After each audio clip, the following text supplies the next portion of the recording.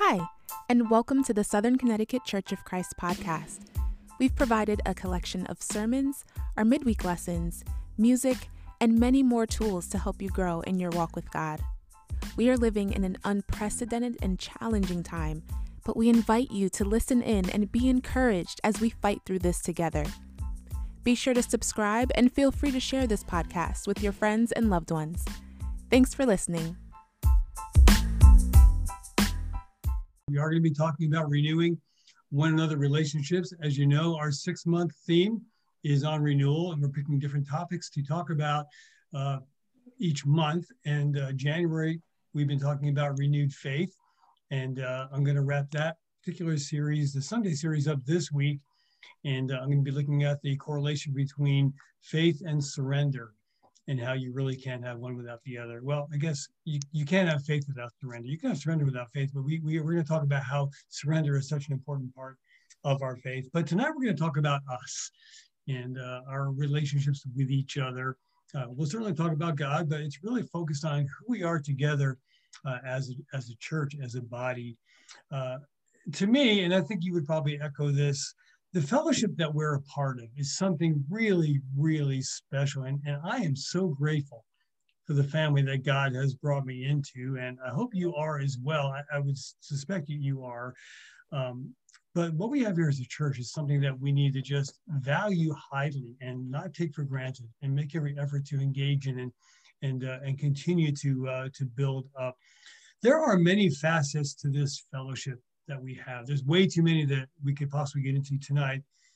But there are two things that I see as being really real cornerstones, both here in our Southern Connecticut church family, but in our family of churches. And those two cornerstones are lordship and discipleship.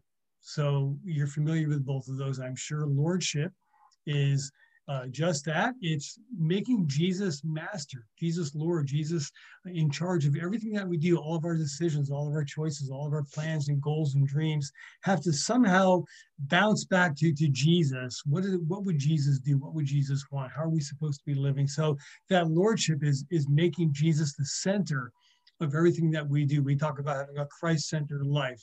It's having a Christ-centered marriage, having a Christ-centered family. So that's what lordship is. And then the other cornerstone is discipleship.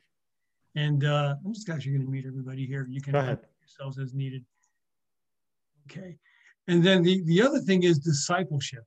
And so discipleship is not the same as lordship, although they're cousins, but discipleship is how we actually follow Jesus. It's what we do. It's our lifestyle. It's those choices and decisions that we make because Jesus is Lord. Then it's reflected in how we live our day-to-day life. So lordship and discipleship are key. And both of these, if we're really honest with ourselves and each other, are very, very challenging. It's not easy making Jesus Lord because we like to be Lord. We like to make the decisions. We like to call the shots. We like to decide what we're going to do. And so that makes lordship quite a challenge. And I think at the same time, discipleship is really challenging because there's a lot of other things pulling at our attention, right? In terms of how we want to live our lives. So making that decision to, well, I'm just going to really follow Jesus also poses its real challenges. And so because lordship and discipleship are so challenging, it's the reason why most people don't actually practice either one of those. Even religious people typically don't really practice biblical lordship and biblical discipleship. The fact that we strive to do both of these makes us fairly unique in the religious world. And I appreciate the fact that as a church, we don't shy away from these. In fact, just the opposite. We make every effort to lean into these things. And not only do we know how challenging this Christian life can be, but I think God has a pretty good idea of the fact that this is not the easiest way to live your life. And one of those really unique and really great parts of our fellowship is that we've built into it a plan to help each other to get there and to help each other to stay there. So we're not just on our own. We don't become part of the church and then good luck, hope it all works out for you. But we have built into kind of who we are mechanisms, tools that help each other to stay strong, to get strong, and to stay strong. And this plan that we've built into our fellowship isn't even ours. And that's the beauty of it. But it's a plan that's actually given to us by God. And this plan has everything to do with one another relationships. And as much as God wants us first and foremost to have a meaningful relationship with him and to lean on him, right after that, like just a little bit below that, God expects us to lean on each other and be there for each other. And that's not always easy. I'm going to share a lot of scriptures. You may not have time to turn to them. And I don't have a PowerPoint prepared for tonight. So I might read some of these and you can just go ahead and jot them down. If you get a chance later to look at them, then you can certainly go back and do that. Most of them, I think, are probably pretty familiar to you anyway. But when you look at these one another relationships and how God orchestrated that and how God made that part of the plan of the fellowship, there's so many scriptures that really jump out and scream out. And one of the most familiar is Matthew chapter 20, verses 19 and 20. Therefore, go and make disciples of all nations, baptizing them in the name of the Father and of the Son and of the Holy Spirit. You, and surely I'm with you always to the very end of the age. So we all know this, right? The first one talks about our becoming Christians, right? So we're baptized into the body of Christ. We're baptized into the death and the burial and the resurrection of Jesus. But it doesn't end there. The first call is to go and make disciples. So that's what we do, right? We share our faith. We do Bible studies with people. We baptize them. It was great to see Tiffany baptized this year. It was great to baptize Rick Ruggiero this year. And I'm sure you've all at some point been involved with baptisms yourself. And so we get that. We go, we baptize people. But things don't end there. We don't just baptize them and then forget about them. But we're then to teach each other this lordship and this discipleship. And it was never intended to be a one-time thing. Oh, well, we covered that in studying the Bible. So, we're all good. We did the 7 studies, everything's fine. But it was always meant to just be this ongoing relationship. It's not a one-time thing. It's ongoing, no matter how many years you've been a disciple. I've been a disciple 35 years, and I'm still very much active and engaged in discipling relationships. And in a few minutes, I'm going to share kind of how that plays out in my life. But this is something we all need to participate in. And when we don't, there are casualties. When we lose touch with each other, when we don't get in there with each other, then there's a really, really stiff price to pay. And we take personal hits, and our fellowship takes personal hits. You know that the first murder in the world was committed because of a breakdown of brotherly relationships. And when God asked Cain about his brother Abel, do you know what Cain said to him? Am I my brother's keeper? Right? So immediately he just blew off the responsibility and said, hey, he's not my problem. Am I supposed to take care of my brother? And we know from the rest of the Bible that the answer is a resounding yes, that we are our brother's keeper, that we do have a responsibility with each other. And a great scripture for that, you can jot this down, is in Hebrews 3, verses 12 through 14. And I love this. This is probably my favorite discipling scripture. And when I'm studying the Bible with somebody or counting the costs, I love to really camp out on this one because I think this really speaks volumes to the need to be in there with each other. But it says in verse 12, see to it, brothers and sisters, that none of you has a sinful, unbelieving heart that turns away from the living God, but encourage one another daily as long as it is called today, so that none of you may be hardened by sin's deceitfulness. We have come to share in Christ if indeed we hold our original conviction firmly to the end. I mean, I think there's no better scripture than that. It says see to it. And I like to call these see to it relationships. When somebody tells you see to it, aren't they really saying get it done? If your boss comes to you or your supervisor or your teacher or whomever is above you in whatever you're doing in life, they come to you and say, look, Fred Goodman, see to it that you get that work done. Jason, see to it, or Manny, see to it. I mean, that doesn't mean like, okay, well, if you get a chance, if you have some free time today, would you mind getting that report done? If you have a moment, would you mind, getting this project finished? No, if your boss or your supervisor says, see to it, that's a charge. Like, I got to get this done. And so I see this as being a charge as brothers that we need to get this done, that none of us in the fellowship has an unbelieving, simple heart that ultimately and eventually walks away from this amazing gift that God has given to us. But then he says, no, instead, encourage one another while you have the moment, while you have the time, while it's called today. Why?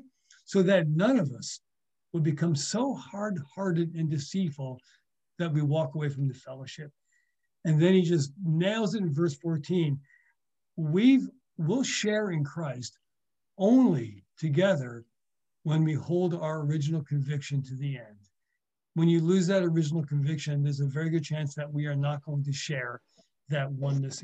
So it's so important that we do that. Another scripture that I think is really important for us is this is in Matthew chapter 22, and you're familiar with this. I'm going to begin reading in verse 36. Teacher, which is the greatest commandment in the law? Jesus replied, love the Lord your God with all your heart, with all your soul, and with all your mind. This is the first and greatest commandment. And the second is like it, love your neighbor as yourself. All the law and the prophets hang on these two commandments. And so when pressed, Jesus says, okay, you want to know what the most important things are? Do you know what my top two are? Jesus says, top number one, love God above everything else. Don't ever forget that. Don't ever lose that. Don't ever leave that. Put nothing else in front of God. And then right below that, love each other, care for each other. So loving each other means caring for each other, and that requires a lot. So how do we actually do that? I mean, with everything else that we've got going on in our place right now, what does it really mean for us to love each other enough and obey this scripture enough to say, I'm going to make sure that you never fall away, that you never walk away, at least to the best of my ability. I guess we can all do what we want to do, but to the best of my ability, I'm going to help you stay faithful. How do we develop that kind of love? I'm going to show you something here really quick, and this might just help you out a little bit.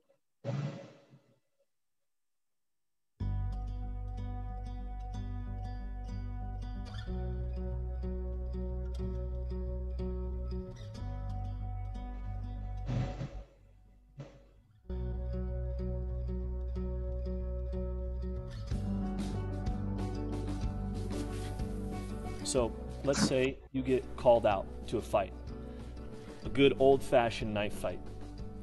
You know there's going to be 20 people there. You decide, hey, I'll just show up on my own. So you do, and you've got a knife, and the 20 other people have a knife too.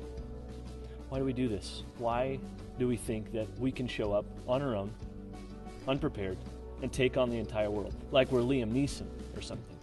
The problem is we're not Liam Neeson.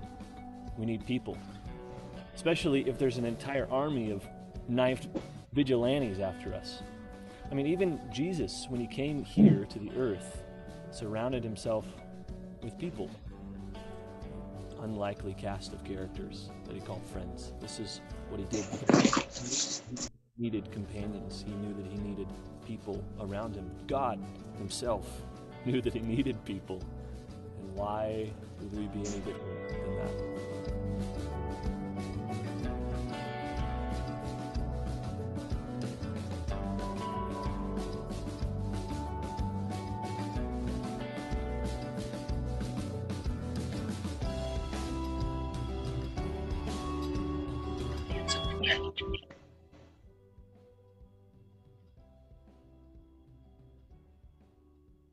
Chances are you're not going to be in a knife fight anytime soon, but you are in life, and life is a fight, whether it's lust or whether it's pride or whether it's pornography, whatever it is, it's a fight.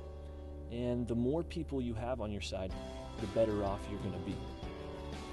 So today, we have the opportunity to be courageous and make a change, because it's worth it and it's time.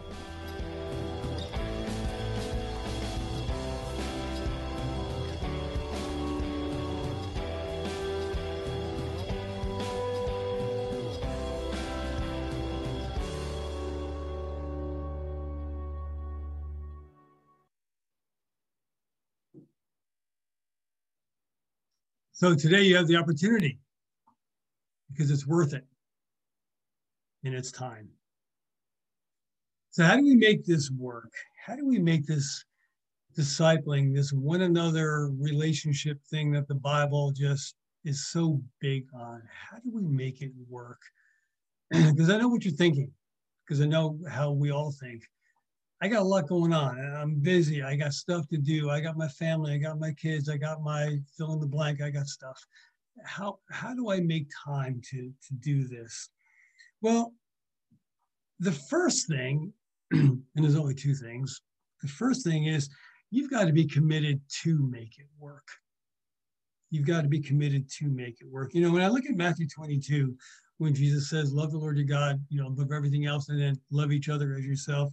I mean, I kind of see that as a binding contract, that this wasn't a suggestion. This wasn't a good idea, but this was the idea. This was God's plan. And, you know, Jesus, he even goes on to say, everything else hangs on these two things being practiced. And neither of them is optional. So how deeply committed to these two things are we? Is it just to the first, or are we equally committed to the second as well? And what would that even look like? Let me just share a few scriptures with you. You don't have to, if you guys could please mute your mics. I've got everybody muted, but you can unmute yourself, but I prefer right now if you didn't, because I hear a lot of stuff in the background there from somebody.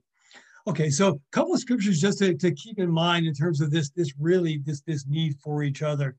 And the first one here is in John chapter 13, verse 34. Listen to what Jesus says. A new command I give you, love one another. So these are some really important one another scriptures. Love one another. As I've loved you, so you must love one another.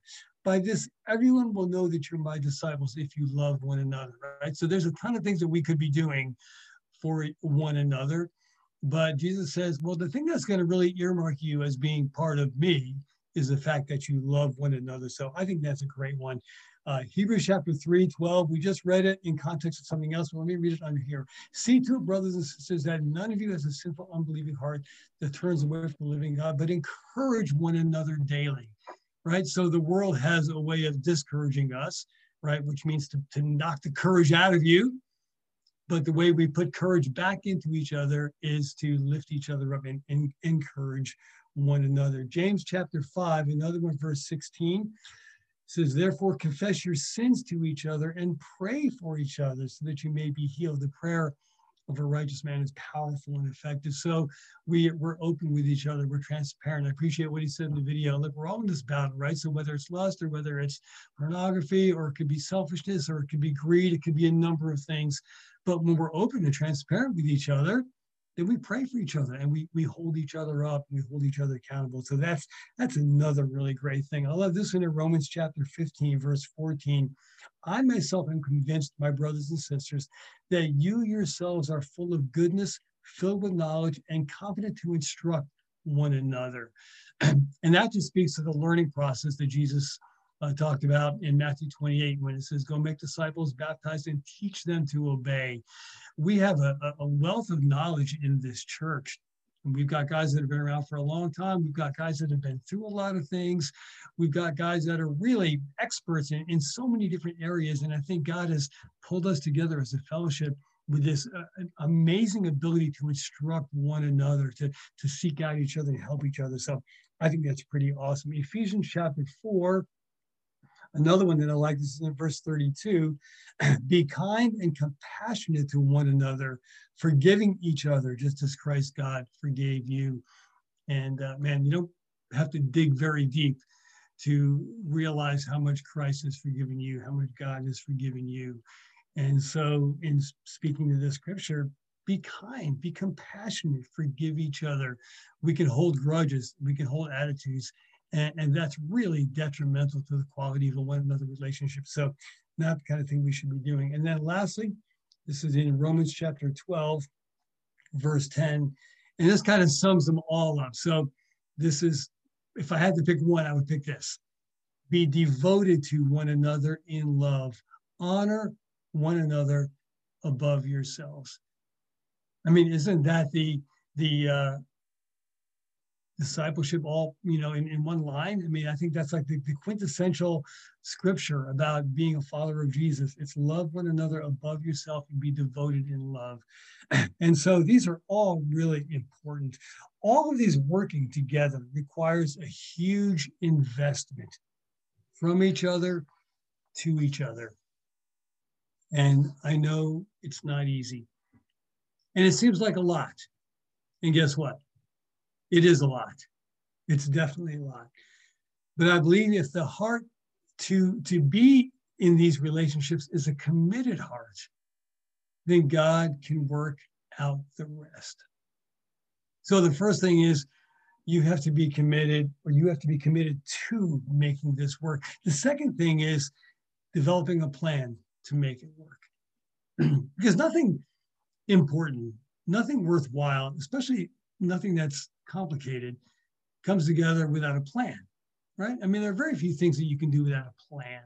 Maybe simple things. I don't really need a plan to mow my grass in the summer. I just fire up the lawnmower, do it, I'm done. But, there's other things where it's like, man, when it comes to my family and my marriage and the church and my health, and, it's like, all right, I got to figure out how I'm going to do this. And I got to write it all out and chart it out. I need a plan. And I think for us to be effective one another, with each other, we need to have an effective plan. So let's talk about developing a plan to make it work. This is where we have a lot of flexibility, which is a great thing, because there really is no cookie cutter way to have a discipling relationship. There's no cookie cutter way to get in with each other, because look, we're all different. No two of us are the same. Even though we may have identical birthdays or same number of kids, or, there might be a lot of similarities, but when you get right down to it, none of us are really the same. We have different ages, we have different lives, we have different life stations, different schedules, we have different needs, we have different strengths, we have different weaknesses, we have different struggles, right? We've got different likes and dislikes. So no two of us are exactly the same. The only thing that we actually have in common is our commitment to Christ, or that lordship and discipleship, and that really should be enough to carry us. But even though we're very different people, we do have the same goal, and that's a life of lordship and discipleship, and being our best at these things. And so we can develop different plans to be able to get there. So what can we be doing? How can we make this work? So if we're talking about a discipling relationship, now let's face it, in the church, we have a lot of different relationships, right? So not every relationship is a discipling relationship, nor should every relationship be a discipling relationship. We have a lot of friends. We have a lot of relationships. I have loads of friends. I like to think I'm friends with everybody in this church. I'm definitely closer to other people than I am to some. I mean, that's just the natural way things go. You can't be best friends with everybody, right? So we all gravitate towards different people for various reasons. So we all love each other. We're really in there with each other. But when it comes to like, okay, this is something I'm going to look at and consider to be a discipling relationship. What would that be? How much time would that take? Well, maybe a little less than you think, if you're also maintaining other friendships where you can talk and chat and, get help with things as needed. But I think on average, if everybody here, if all of the men in our church could commit to a solid hour every other week, you'd be growing. Now, when I put it in terms like that, you think, wow, gosh, that's not very much. Like, really? Like you're talking about like 2 hours a month? Like I can really grow with 2 hours a month? Well, yes, you can. It's kind of like us saying, hey guys, if everybody just baptized one person in the course of a year, by the end of the year, we'd have almost 200 baptisms. Have we ever done that? No. But it sounds like when you look at it like at face value, like, oh man, like everybody can do that. But for whatever reason, that doesn't happen. Well, now what I'm saying, if everybody could commit to a solid hour of a definite intentional discipling time every other week. And I know you got church and you got midweek and you got other stuff, but if you could have like an hour where you're sitting down with somebody and you're getting into it, we'd all grow. But I can promise you this right now. The vast majority of our church is not doing that. And I know that for a fact. So as simple as it sounds, it's kind of like baptizing 200 people. Oh yeah, we can do that. Okay, well, why don't we try it then? Let's see. And so this is something I really think we could accomplish. And so what I want to do right now is walk through with you some plan ideas of how we can actually make this thing work. So we're talking about an intentional time to grow. We're going to use like 1 hour as our baseline. Now, if you had more time than that, great. If you had 2 hours to get together every other week, that would be fine. I still think the every other week is probably a pretty good frequency. Maybe if you're a brand new Christian, probably every week would be good. But for probably the vast majority of the brothers in this class tonight, every other week for about an hour would probably be enough. So let me give you some things to think about. Number one, 20, 20, 20. So picture 20/20/20. So I'm looking at those as 20 minutes, 20 minutes, 20 minutes. If everybody would commit their hour time to 3 20-minute segments with the things I'm going to give you, there would be growth. So here's an idea that a way you might want to structure that 20/20/20. The first 20 minutes when you're getting together for that discipling time, share what you're learning in your Bible. Now, what that's going to do is inspire you to want to be learning about something in the Bible, because when you get together, you want to talk about what you're learning in your Bible. But I know right now that there are probably a number of brothers that really aren't learning anything in their Bible. They're barely even getting in their Bible, or they're just doing the scripture of the day, or they're just kind of casually reading, before they leave the house.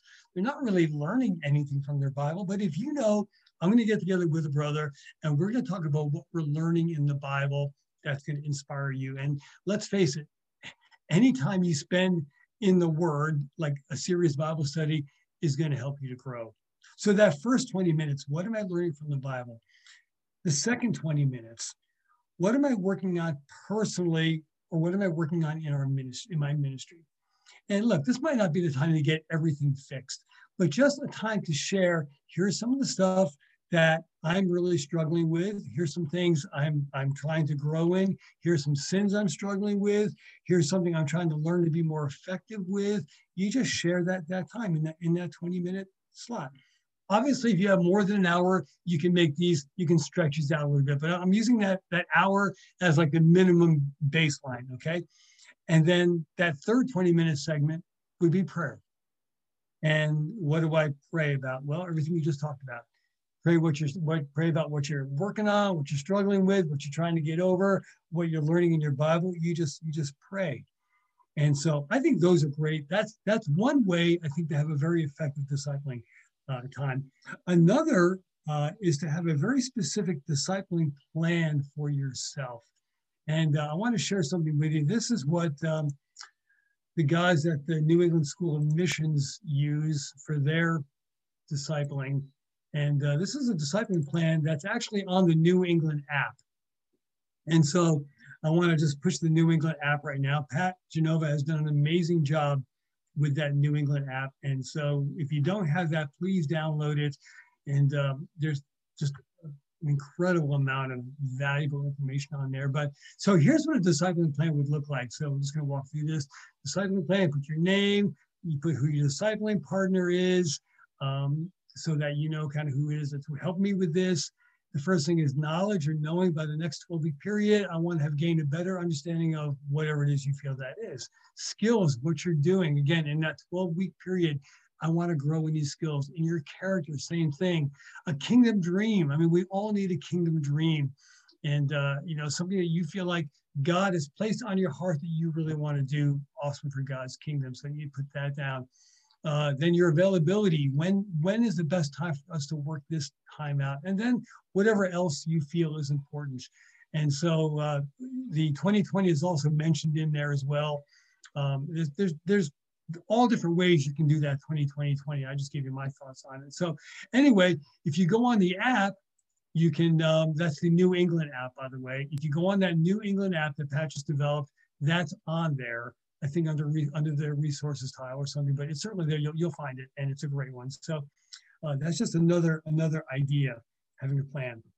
Okay, so let's get into a bit more of the structure. The question always comes up, what's better, one-on-one or small group? Well, I don't really think one is better than the other. I think they're different, and I think they both have their pros and cons. So I want to share with you some of the pros and cons that I think would exist whether you were doing a small group or you were doing one-on-one. So let's begin with the small group. What are the pros to meeting in a small group? And by that, I mean like meeting with probably no more than, three guys total, maybe four. Although if you did four, I don't think an hour would be adequate. You'd have to crank that up a little bit more. But what would be the pros of meeting, having a discipling time with a few other brothers? Well, one, you've got more eyes and ears engaged, right? So that's a big plus right there. You've got more input. You've got increased fellowship. You got more guys that you're bouncing stuff off of. You've also got more guys that are bouncing stuff toward you. So you're getting a lot more input. So that increased fellowship is also really good with that. I think also if you're in more than one discipling relationship, then maybe there's less times that you have to schedule. So let's say you want to disciple, or you feel like you're able to disciple, 2 or 3 people, which would be difficult to do. But let's say for whatever reason you felt like, man, I really want to do that. So now you're trying to schedule like a few different times. Whereas if it's a small group, you schedule one time. Everybody's there, it takes care of it. So I think that's good. I think another pro for the small group is greater accountability for yourself. So if you're sharing something you're working on, a sin, a weakness, even something great, a dream, and you share that with one person. So now you've got only one person potentially that knows that thing. So that one person is the only one that's going to be checking in to see how you're doing with it. But if you share it with a few people, okay, well, now I got like 2, 3 guys that are going to be asking me about my struggle on the negative side, but about how am I doing with my dream on the positive side. So that can be a good thing. So there's some real pros. What would the cons be doing a small group discipling? Well, probably one of the biggest cons is that the individual need can be lost in the group. And so you've got something you really need to work on. It's important. It's affecting your life, your family, your marriage, whatever it might be. You get into a D group, right? And there's like 2 or 3 other guys there, and everybody's sort of clamoring for the same time. And so maybe you just get a little piece of time and you don't really get to get it all out. Or maybe somebody's got something big and you don't get any of it out. So here you had your D time and you're like leaving that thinking, well, I got shortchanged on this one. Gee, hopefully in a couple of weeks I'll get to share my thing, right? So that could be a bit of a problem, that you get kind of lost, and your individual needs can definitely get neglected if it's not done right. And here's another problem, and this sort of is the same thing. One person can dominate the group. And so you've got a type A and a couple of type Bs, right? So the type A is going to speak for the good part of that group. And it might not even be intentional, it's just the way it is. So that can be a little bit of a problem. I think another con with the small group is that it's easier to hide in a small group. So if you got something that you really need to talk about and you should talk about, and you get to the group that day and you don't really want to talk about it, it's so easy to just sort of sit back and let other people take over the group. And you won't fight it. You won't say, hey guys, make sure I get my time in. You're like looking at your watch, hoping this thing's over soon so you can escape having to talk about what you need to talk about. You can't do that one-on-one, right? You're there like with like you and Joe, or you and Bob, or you and Larry. And it's like, okay, I guess it's me, right? So here's what's up. So in a small group, though, you can just kind of slip into the corner if you want. I think another problem can be it's difficult lining everybody's schedule up. And so you think you've got this small group, but it never actually ends up being a small group because for whatever reason, half the group can never really make it at the right time. So that happens. And then here's the last one. This is another problem with the small group, is that it can easily evolve into a group study or a book club. And it's not really a discipling time. It's like, hey, we're just going to study this topic out. And it might be a great study. It might be a great book, a tremendous book, but it's not a discipling time. It's a good thing for what it is, but it's not a discipling time. And so you can see there's great pros with the group thing, but there's also some inherent problems with it. And so we'll talk about that in a minute. So most of my discipling relationships actually is in a small group setting. And I'm in 2 discipling groups. I'm in one discipling group, well, actually 3, if you count the one I have here in Connecticut. But I'm in one discipling group that is church leaders from Western New England. It's a group that I lead and that I work with, and that's the Connecticut church leaders and Western Mass and Rhode Island. And we meet every other week, and we do have, time for us to cover all the things that we need to cover. It's a longer group. It goes for about 3 hours, but it's all staff members, and we can do that. So that's one D group that I have. And then I have another D group that meets also a couple times a month, and that's with Jimmy Allen, who leads.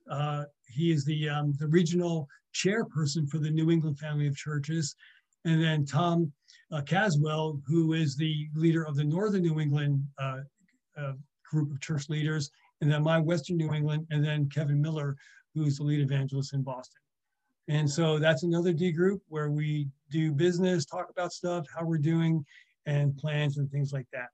And so those are the 2 groups I'm in, besides when I have staff meeting here in Connecticut, but that's a little different. I do also have one-on-one times with some of these guys. When we're able to work that out, I'll drive up and get with Tim Blake. I'll drive out to Groton and get with Mike Kwasniewski, and we'll have a one-on-one time. So that's a little less frequent than the group things. So that works for me, and these are things I do every month. So discipling to me is very important. I need it, I value it, and I'm glad I've got it. So that's the group. Now let's talk about one-on-one discipling. And one-on-one is just as it says it is, right? One brother with another brother. It could also be like a married couple with another married couple. Even though they might talk as a 4 for a while, they might break up into hey, let's, the guys go over in this room and the women stay in this room or something like that. But it's the same kind of thing. So what are the pros to having one-on-one discipling? Well, the first one is that it's a much more focused time. And I think you're really much individual needs. You've got all that time divided up just between a couple of people. You can cover a lot of ground and you can get into a lot of things. And that's especially true for young Christians who are just sponges and need a lot of help. So it's really probably most effective for a young Christian to be in that type of relationship. I think another one is that it's a little bit easier to schedule. You've only got a couple of schedules to work with rather than the 3 or maybe 4 that you would have in a group. That's really tough to do. And but I think another pro of the one-on-one is for some people, it's easier to open up with one person than a group. And if there's something really sensitive that you need to work on or talk about, and you go up to you walk into your D group and there's 3 other people sitting there.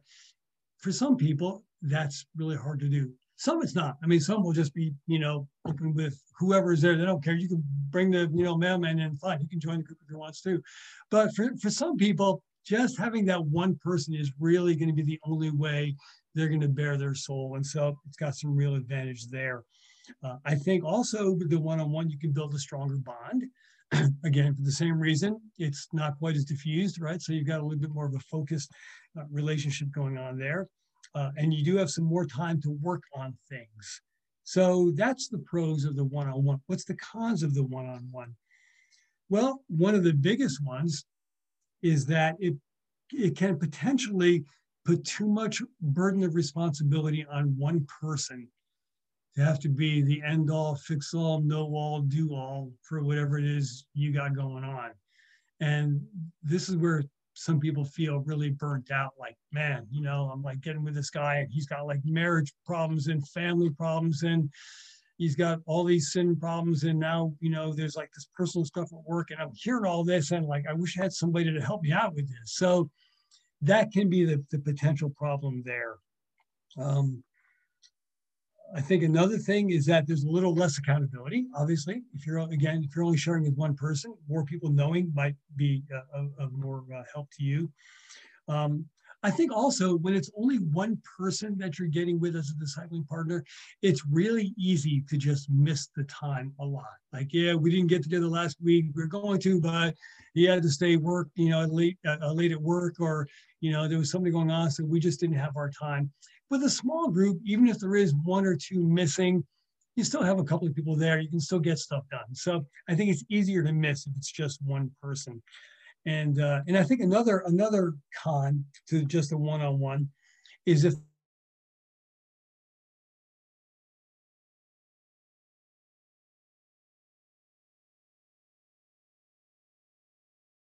this one-on-one time, thinking you're going to get help with the stuff that you need help with, but the person that you hope is going to help you is just in a really bad place. So it's like, that's, just didn't really work. And I'm not saying that happens all the time, but that happens sometimes. So one-on-one are good. I mean, I do one-on-one relationship with the staff, with Joel and Pat. We typically do that every week. We do on occasion combine together, and I'll get with Pat and Joel together. But for the most part, we do our discipling one-on-one. Same with the leadership team. For the most part, I have individual times with all of the leadership team members and their wives, and we'll talk together. Sometimes we talk separate. Sometimes I'll just say, hey, Fred, can I get together with you this week, and we'll get together, or Dennis, or whomever. And so those tend to be a little bit more focused one-on-one times. So both are great. Both have their pluses, both have their minuses. The bottom line is both of these can work. And they can work really well if they're set up properly and if the follow through is there. And so what I want to give you right now is things that I think need to be happening in any discipling time, whether it's a small group or a one-on-one. And some of these things might get left out now and then for time, but these are things that if you just had this as your template, as your like go-to list for a D time, no matter a small group, 30, 20, 20, 20, however you're doing it, this would be really good. The first thing is this: talk about your personal well-being. How's life going? How are you doing? How's life treating you? Are you okay? Any life stress, pressure? What's going on? Is there anything I can help with? Some time to talk about how well you're doing. And that's just life. That's not even spiritual. That's just how's your job going? How's your family going? How's whatever going? Okay. The second thing you should be able to talk about is your spiritual well-being. How are you doing with God? How's your prayer time? How's your time in the Word? How's your righteousness? How's your lordship, your discipleship? That would be really important. What's challenging right now for you in your walk with God? And what can I be praying about? What can I help with? I think a third thing would certainly be marriage and family if you have a wife and kids. So, you are one with your spouse and your kids are your offspring. So you should always talk about that. I think another thing that would be important to talk about is your personal ministry. I mean, we are disciples who make disciples, right? We're a discipling ministry. We're sharing our faith. We're helping people. So how's your ministry going? Who are you reaching out to? Who can I be praying for you? And who can I be helping you study the Bible with? And so that's a really important part of what we do. And then certainly there should be at least some time of prayer. And depending on how things are going, you'll give greater or lesser time to some of these things. But I think they're all things that definitely should be involved in your time. So if we all had this going on, and again, if you had 1 hour of intentional time every other week where you were working on this, then I think we would be a much stronger church with a much greater impact. And I believe that's what we all want. And I believe it's something that we can all make happen, but we have to commit to it. And we have to decide, kind of like what the video said, it's our time. This is it. So I've asked a couple of guys to share, John Roundtree and Rick, because I think these are two guys that really value discipling and really go after it and really make it happen. So John, I'm going to go ahead and start with you. Why don't you take a couple of minutes to share with the guys your thoughts on discipling? Okay, Jeff, can I share my screen? I was going to pull up a picture. Oh, yeah. Hold on. Yeah, let me, okay. You got it.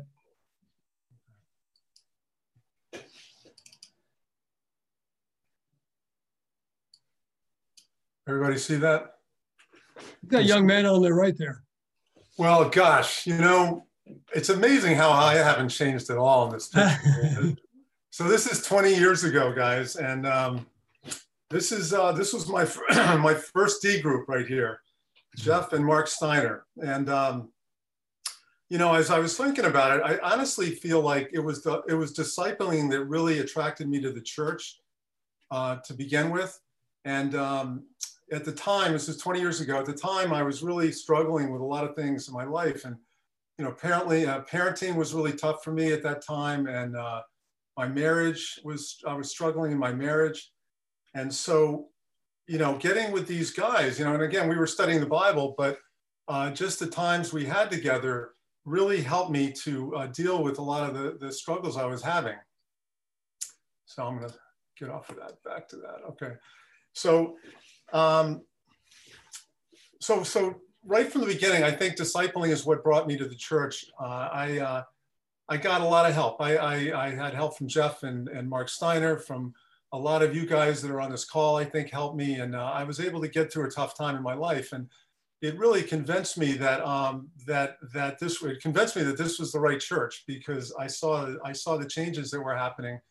I always like to say nothing changed, but everything changed when I started studying the Bible and getting discipling, because for once I really had support. I didn't really have any support before that.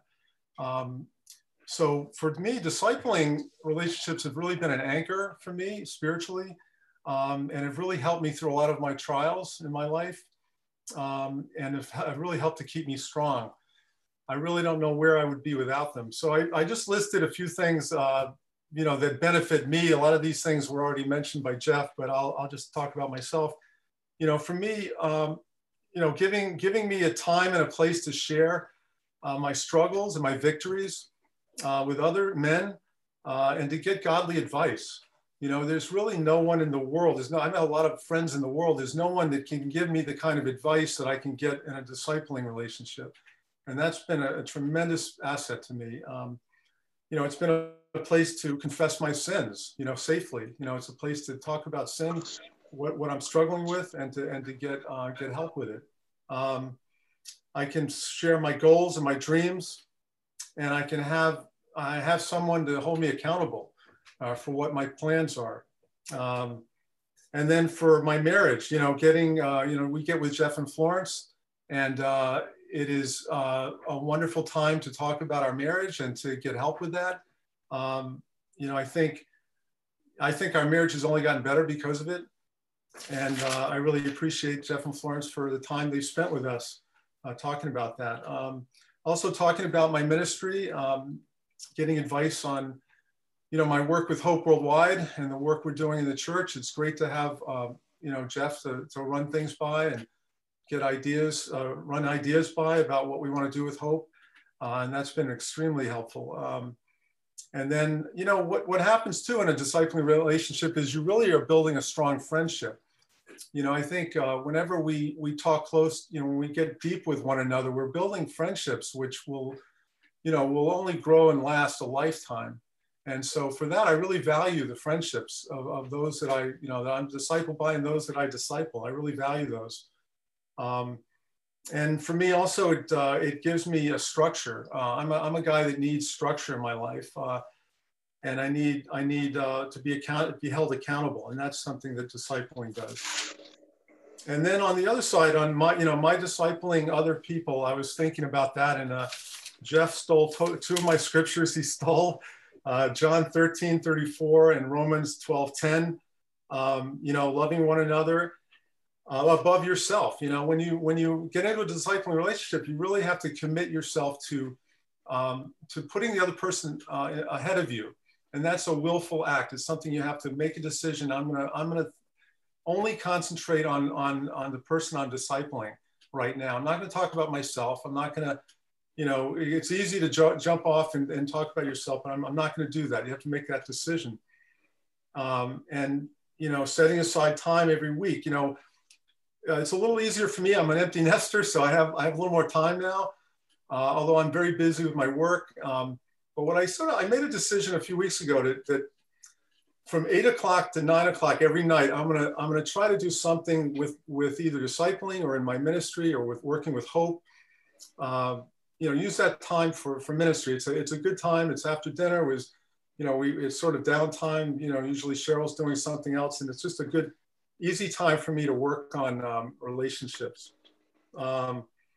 It's not easy, and it's challenging at times, but the spiritual growth, when you see someone that you're discipling growing spiritually, it's very rewarding. It's extremely rewarding to see people making changes in their lives that are helping them and their families, especially their kids, helping them with their parenting and their marriages. It's extremely gratifying. And the last thing I'll say is, it really is about turning ourselves back to the Bible. Excuse me. I think it's easy to lose that. And it's important to remind ourselves that the Bible is our guidepost. It is our guidebook. It's our textbook, right, for life. And if we can continuously remind ourselves to turn to the Bible, find scriptures that help each other, then I think we're gonna really grow as a family and as a brotherhood. So that's all. I'll stop there. Thanks, John. Thanks for listening, guys. Awesome, great, thanks. Okay, Rick Velez, where are you? Here you are. All right, thanks, Jeff. Sure. When Jeff asked me to share tonight, I was like, I started to wonder. I started how to think about it. I'm like, where would I be without discipling? Where would I be without God? I know what my life was before I was a disciple, and it wasn't good. I love what he shared tonight about discipleship, that to help each other to get here and to stay here. I know on my own, I couldn't stay here. So I need other people in my life. I need the brothers that I spend time with right now on a regular basis, the brothers in my Bible discussion, the brothers in my life that I have relationships with. And, one of the questions that Jeff asked, and I wrote it down, I highlighted it right here. It says, he said, how do I make time for this discipleship? I wrote down here to myself, how do I not make time for it? Because if I don't make time for it, then I'm going to fall away. And that's just the reality. It takes work to be a disciple. It takes work to stay close to God.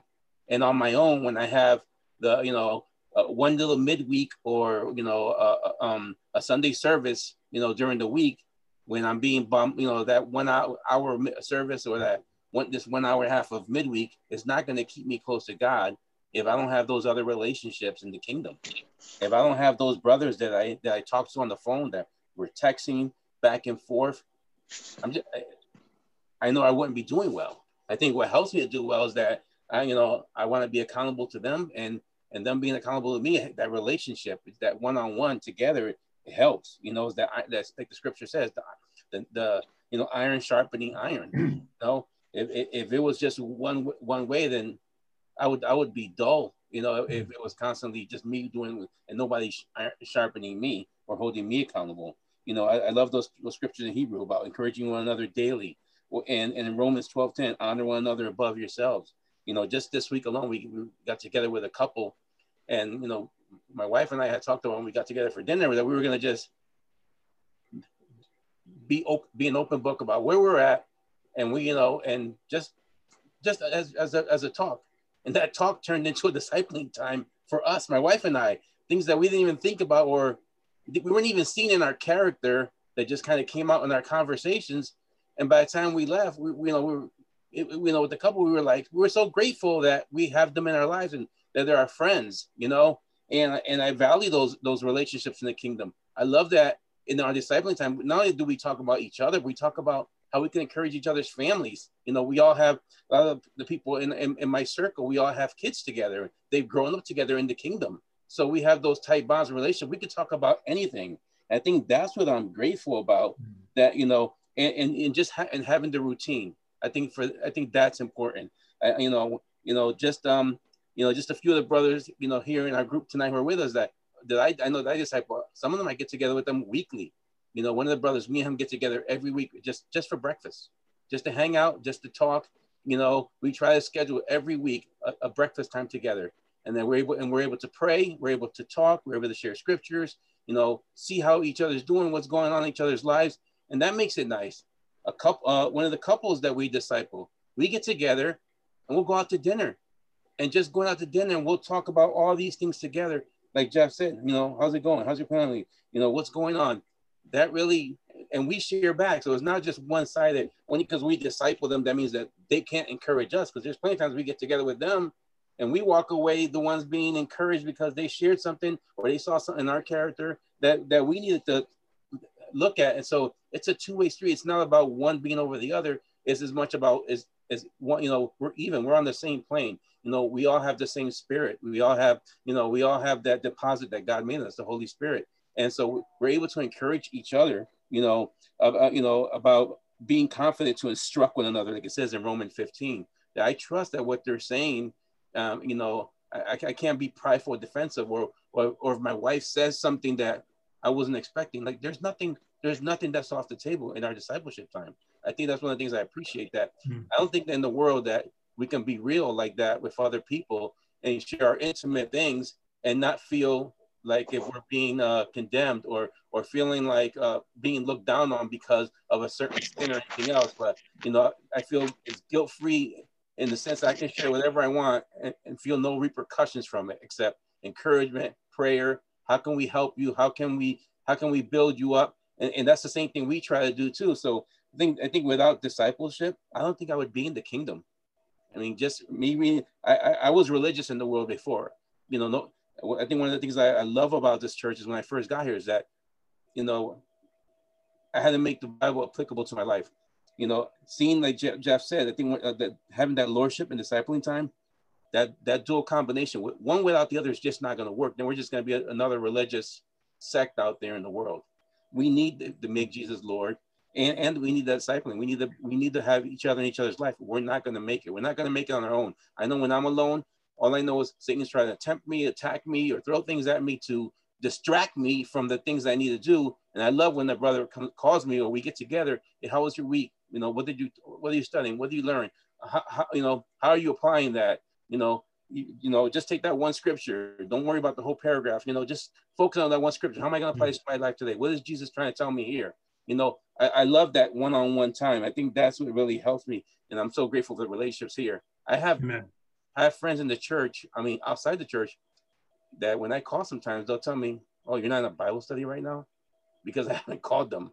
Because I called my brothers in the church more than I call them. And I'm okay with that. If they get offended, I rather offend them than offend God.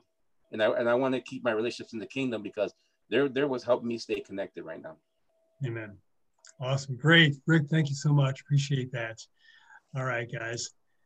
John, Rick, everybody, appreciate the time. What we're going to do right now, we've got about 20 minutes or so. I'm going to throw you all into a few random groups. And I've only got one thing I want you to discuss. And it's just, how do you feel like in your life discipling is going for you? And you can share from either the perspective of being discipled or being a discipler, or both. But just how do you feel like you're doing with this? And maybe what you can do to improve it. Like, how can I be better at this process, this practice, if you will, of discipling? This has been an episode of the Southern Connecticut Church of Christ podcast. Please subscribe so you can keep up to date with the latest podcast.